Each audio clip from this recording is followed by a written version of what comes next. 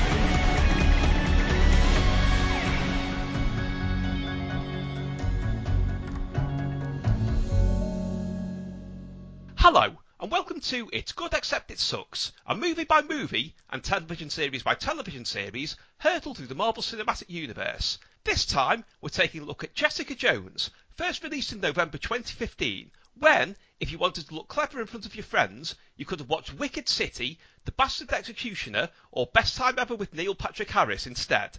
I'm Tim Worthington, and we'll be finding out what I made of Jessica Jones shortly. Meanwhile, joining us to give her thoughts on Jessica Jones is film scholar Miriam Kent. Miriam, where can people find you? I can be found on Twitter at Dr. Marvel _, and that has all my relevant details. Okay, so before we go any further, Miriam, what happens in Jessica Jones? Jessica Jones is a kind of neo-noir, hard-boiled detective kind of a series, kind of a character who was part of Netflix's darker, edgier, more grown-up contribution to the Marvel Cinematic Universe, which was groundbreaking at the time. It was kind of around the time when TV shows were starting to go into the whole transmedia integration with the rest of the Marvel universe. But yeah, Jessica Jones, gritty, supposedly realistic, supposedly feminist, lots of interesting stuff happening there based on an interesting Marvel character. Well, that and your Twitter handle make me think that we're going to get an interesting answer to the next question, which is, Miriam, how much did you know about Jessica Jones before you saw the show? I did my PhD about women in Marvel films specifically, but also looking at comics and other media. I was familiar with the character in Marvel Comics. She's, an established part of the Marvel Cinematic Universe. She's not necessarily a mainstream kind of a character. She's what's referred to as a street level character. And she debuted in a kind of special series that was aimed at grown-ups and was very kind of sweary and violent. So always doing something slightly different, but also kind of part of the Marvel universe. So yeah, I was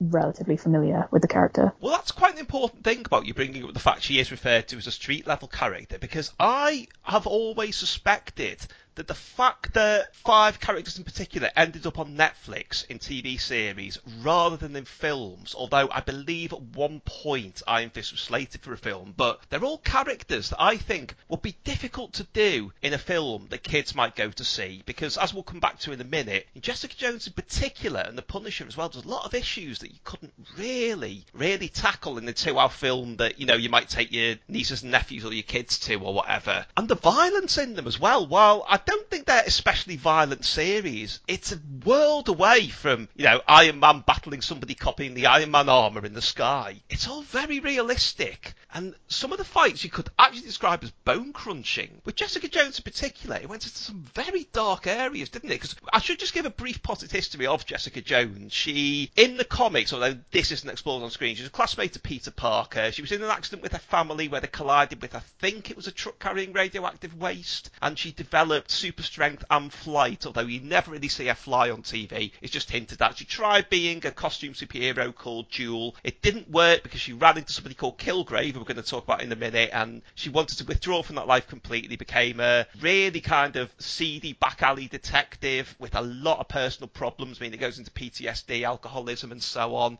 And the series does not shy away from addressing all of that, does it? No, and that was part of a number of debates that were happening in wider kind of popular culture about the place of superheroes within kind of entertainment industries and target audiences, and this kind of idea of superheroes dumbing down popular culture, which is still, you know, something that's brought up today. Thinking about people like Martin Scorsese or Francis Ford Coppola kind of talking about, oh, well, it's not cinema, it's, you know, just a thing for kids. You could see these series as kind of a response to these criticisms, as a way to kind of broaden out the appeal of superheroes to people who are perhaps a bit more prejudiced towards what is thought of as, you know, traditional superhero fare. But yeah, thinking about sort of the darkness and the grittiness and the kind of everyday characteristics of these superheroes who occupy this kind of post-Avengers normal everyday New York life. And, you know, life kind of went on for superheroes after that event, and not everybody who has superpowers in this universe is one of the Avengers. So I guess it was an interesting aspect to explore, and the way that it did that is by looking at kind of important grown-up issues like PTSD, for example. Yeah, it's interesting you bring up the Avengers and the actual kind of traditional superheroes there, because I feel that these series, I mean, with Agent of S.H.I.E.L.D. and Agent Carter, they were kind of complementing the films, whereas the Netflix ones are sort of a reaction to them, in that they're in the shadow of what the Avengers have done each time, and later on they all team up as Defenders, but they're kind of almost resentful of Thor, Captain America and so on, because they feel that they aren't helping the little people, in inverted commas, you know, the people with everyday problems are being extorted and, in Daredevil's case, kidnapped and sold and things like that, and that's what they're fueled by. But Jessica Jones goes so much further, because in series 1 the main antagonist is Kilgrave, who we joined Jessica a number of years after she's given up being a superhero, and after her first encounter with him. Kilgrave, who's played by David Tennant, in the comics is referred to as the Purple Man. Here that's limited to him wearing bits of purple clothing, thankfully. He's somebody who can literally tell you what to do. He can command you completely with his voice and keep you totally under his control. It's a very powerful exploration of male coercive control, that he basically just attempts to control Jessica. Largely, it's nothing to do with his actual plans. A lot of it is just for the fun of it. I mean, he uses a lot of the people around her to further his plans to manipulate her, but it's almost like he's toying with her a lot, which is a very disturbing line to go down. Yeah, I mean, he was part of a kind of whole chain of TV series at that time that, partly because of the possibilities that platforms like Netflix and HBO offered, kind of presented this scary kind of patriarchal white man who, you know, by the end of the series is, you know, hopefully eliminated. And that kind of spoke to the series' sort of wider positioning as feminist, whatever that kind of meant within those discussions. But it definitely kind of depended on stuff like Orange is the New Black. You had things like Kimmy Schmidt also going on Netflix, things like Big Little Lies. It was a whole kind of trend at that time where you had these kind of overtly sort of feminist goals incorporated, and the key kind of antagonist or villain would be this kind of scary patriarchal man who needed to kind of be expunged by the end of it. But that's not to kind of downplay the important issues that it kind of uses to kind of make its points and explore the way that this guy's powers work, because it is like a matter of he makes you do anything. And the way it's portrayed is that the people who it affects don't want to do these things, and they know they don't want to do these things, but they have to do them anyway. So there's these great little kind of nuanced moments throughout the series where he's just a nightmarish guy. The thing is, though, I think we've both made it sound like quite a dark and depressing series, and it is actually, despite all of that, it's essentially an action series. There's a lot of humour in it, a lot of sort of fast-moving action, and it's interesting to look at the characters that they surrounded her with. I mean, one thing I found out before that I had no idea about was the original treatment had Captain Marvel, Carol Danvers, in it, who obviously is Jessica's best friend in the comics, but obviously they had other plans for her. In series 1 alone, we've got Luke Cage, who of course later went into his own series, who is another vigilante with essentially super strength and bullet resistant skin, who, like in the comics, enters into a very awkward, not quite relationship with Jessica, where they're never 100% honest with each other.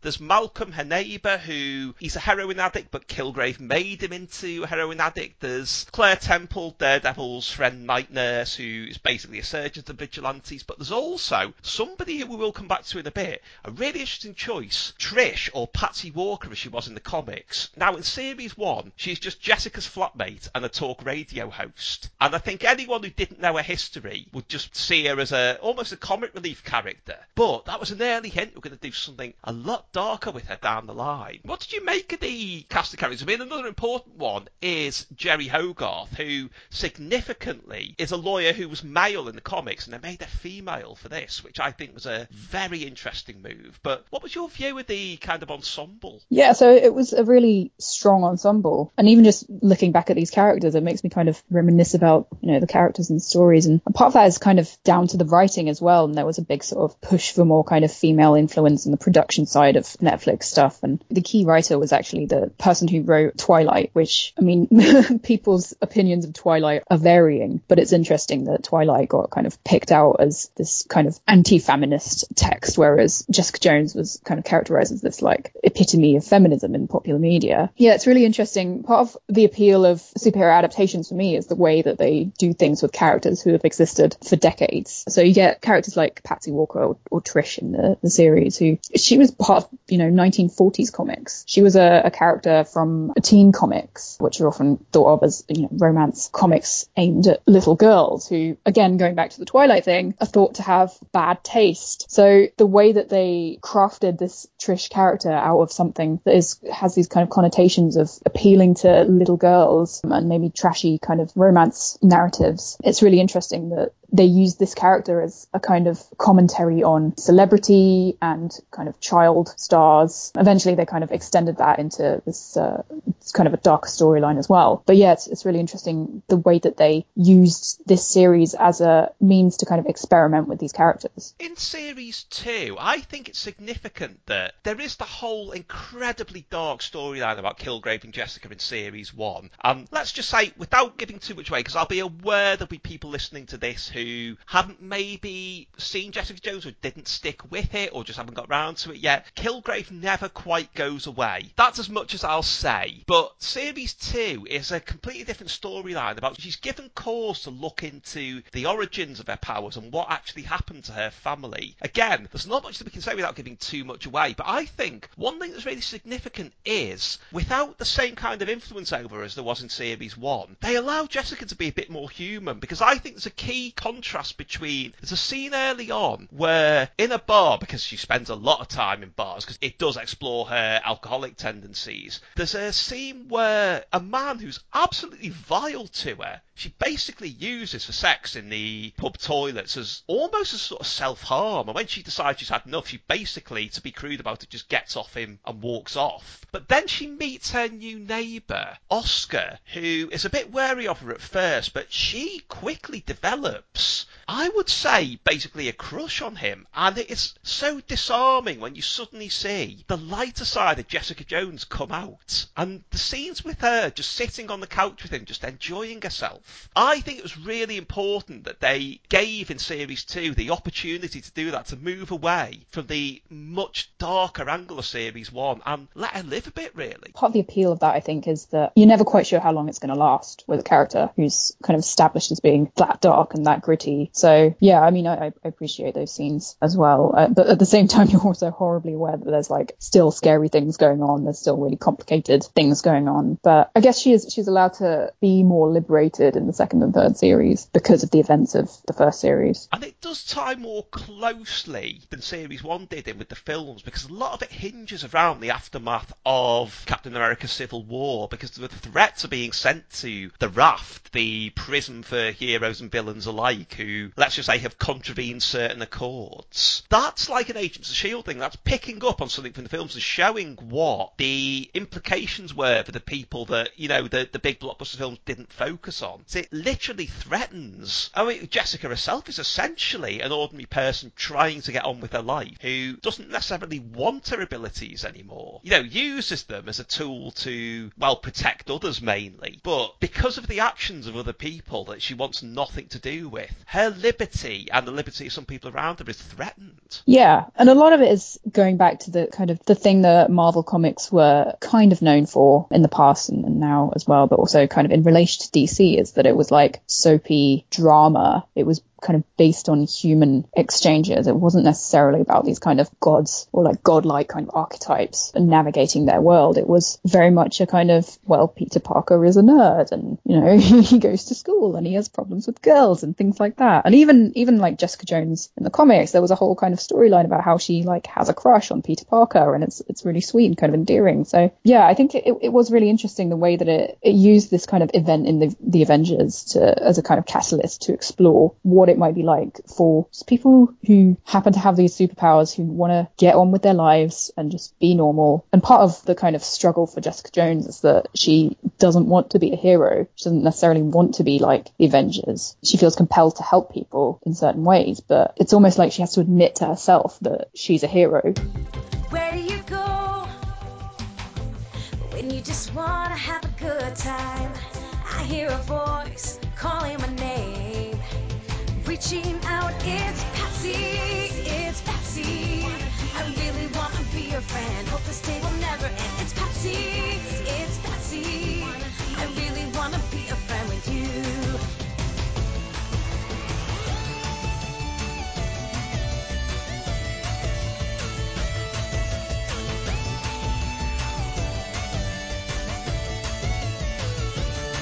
It's Patsy, I really want to be your friend, hope this day will never end. It's Patsy, I really want to be a friend with you. It's Patsy, I really want to be a friend with you. I really want to be a friend with you. And that is also reflected in Series 2 is where, I mean, we still can't quite get onto the full extent of what happens with Trish yet, because that's yet to come, but she starts to become not even really resentful of Jessica, but feels that she's not using her abilities in the right kind of way, and starts to crave abilities herself, and basically goes a bit mentally off the rails. And she lands a job with kind of a Fox News type organisation at one point, because she starts ranting about violence on the streets and what we should do to the perpetrators, which is a big setup for Series 3. That's quite a key thing, really, is that's what drives a wedge between, you know, because there's a great flashback episode to them as teenagers socialising. And you realise that despite their differences, they were inseparable. And it's superpowers, the one thing that Jessica doesn't really want, that comes between them. And that's a fascinating angle to take. Yeah, and a lot of that has to do with the way that they were raised, because Jessica Jones was adopted by Trish's mother, and they were, you know, basically sisters growing up. And it's kind of like a rivalry, but at the same time it's not, because a lot of it has to do with these ideas around talent and serving people with your talent, which is something that Trish was kind of raised to do as a child star by her sort of manipulative mother. It's like, you need to serve people because you're so talented. That results in this kind of bizarre sort of fissure between these two characters, where they both have abilities and they have these expectations that they need to do something with these abilities, but on the other hand, one of them doesn't really want to be a hero in the same way that, you know, the other one was kind of raised to be a superstar. Well, that's explored a bit further in The Defenders, which is the team-up series featuring all the Netflix characters bar the Punisher, but obviously we're coming back to that in a later episode. But it does set up neatly what we need to talk about with regard to Series 3, which is the main storyline there involves Gregory Salinger, who I think he was Fool Killer in the comics, who's kind of a bit like the Punisher, but operating in a very different way and in a more sinister and whimsical way, if that makes sense. But the secondary storyline is a more disturbing one, really, which is, you mentioned Patsy Walker's history in Humour Comics, but there was a weird diversion where in the early 70s, Marvel started to dig into the history and bring back people like like the original, before Ghost Rider was a burning skeleton on a bike who'd been possessed by the devil, the actual original Ghost Rider was just a cowboy, and they brought him back, a number of other things, but they had the genius idea of bringing in Patsy Walker as kind of, it was retconned that she was a child star who had a comic named after her, and that post-fame, she started hanging out with the Avengers and grew more and more interested in developing abilities, became Hellcat, and then a very strange thing happened where, putting it in as simple a way as possible, she became romantically involved with Damien Hellstrom, who, to all intents and purposes, is the devil's son. And that kind of opened a different part of her psyche, where she was still the same fun, happy-go-lucky Patsy, but was aware of a darker world. And then she was one of the, I don't think she was one of the first founders of Defenders, but she was one of the Defenders for a very long time, and they have much, much darker adventures. And in Series 3, Patsy basically starts to become Hellcat, but not with that happy-go-lucky attitude, with a much more, I suppose you could describe it as unhinged. And there is a brilliant bit where she's trying out outfits and she tries on the Hellcat costume and just says no and discards it. But I actually found that more interesting than the main storyline in Series 3. I'll be honest about that. Yeah, I agree with that in terms of the main villain, or the person who was set up to be the main villain, is kind of not that interesting. It's not that compelling. He plays a role in kind of drawing out these rivalry themes in Jessica and Trish, but the main kind of storyline with him was a bit sort of bland. But yeah, it kind of opened up these avenues to explore the kind of darkness in Trish and what that meant for her relationship with Jessica. Yeah, there's a strange moment in it when you kind of realize what's happened to her, and that she has kind of uncovered this darkness and let in this whole new kind of world that you hadn't really expected. If you go back to those early episodes with Trish, you don't really expect that from a character who's like, she's a talk show host, and you know, she's blonde and she has a nice life as a kind of ex-child star. But yeah, I think it did some interesting things. I don't want to give away too much talking about it, obviously, but yeah, it took a surprising turn of events. Well, we got 3 series of Jessica Jones, which is the most of any of the Netflix series, more than Agent Carter, in fact, as well. And they were all very highly acclaimed, because I think some of the other series dip a little in the middle, because they're all 13 episodes per series, and there's kind of filler episodes in the middle of most of the others, I think. But Jessica Jones, I think, stayed on a high level throughout, and it was very heavily acclaimed, but it's never been fully established, probably as part of the Disney deal. The Netflix series were all decommissioned, and apparently there was an earlier draft of Avengers Infinity War where they all appeared in it, and it was discarded because I have some disputes with this, but they said basically we'd have to introduce all these new characters, and that's unfair on the audience, it would use up too much time. And I did think, watching it, surely there would be a lot of people watching Infinity War who say hadn't seen Black Panther or hadn't seen Guardians of the Galaxy. There's not really much introduction for those characters, they just come in and you accept who they are. So I think that was a bit unfair, but I don't know whether we're going to get any more Jessica Jones, but do you think there's more mileage in it? Yeah, I mean, I would like to see Disney doing darker themes or kind of more everyday sort of heroes as well. I think it grounds a lot of the kind of overarching thematic issues they deal with, like around identity and gender and race and class. And yeah, I would be disappointed if they didn't explore these kinds of characters more. I do also think that they would be shooting themselves in the foot to kind of disregard a whole kind of chunk of audiences who are more into the grown-up superhero stuff, which has, you know, proved to still be wildly popular even after, you know, Deadpool and Logan and those kinds of grown-up superhero fare. So, I mean, yeah, I would love to see more of Jessica Jones. There's definitely room to explore more of her stories, and there's, you know, an ongoing comic, I think, at the moment that would, you know, give some material that would be worth looking at. Okay, well, there's only one thing left for me to ask now. Miriam, if you had super strength, expert detective skills, and the ability to fly, though we'd have to take your word for that, what would you use it for? At the moment, I would use it to go out of my house and fly above the world and be safe to go outside. That is a very extreme form of social distancing, but I'll give you that. Miriam, thank you, and Excelsior. Thank you. If you've enjoyed this, don't forget you can find more editions of It's Good Except It Sucks, and plenty more besides, including details of my book Can't Help Thinking About Me, at timworthington.org.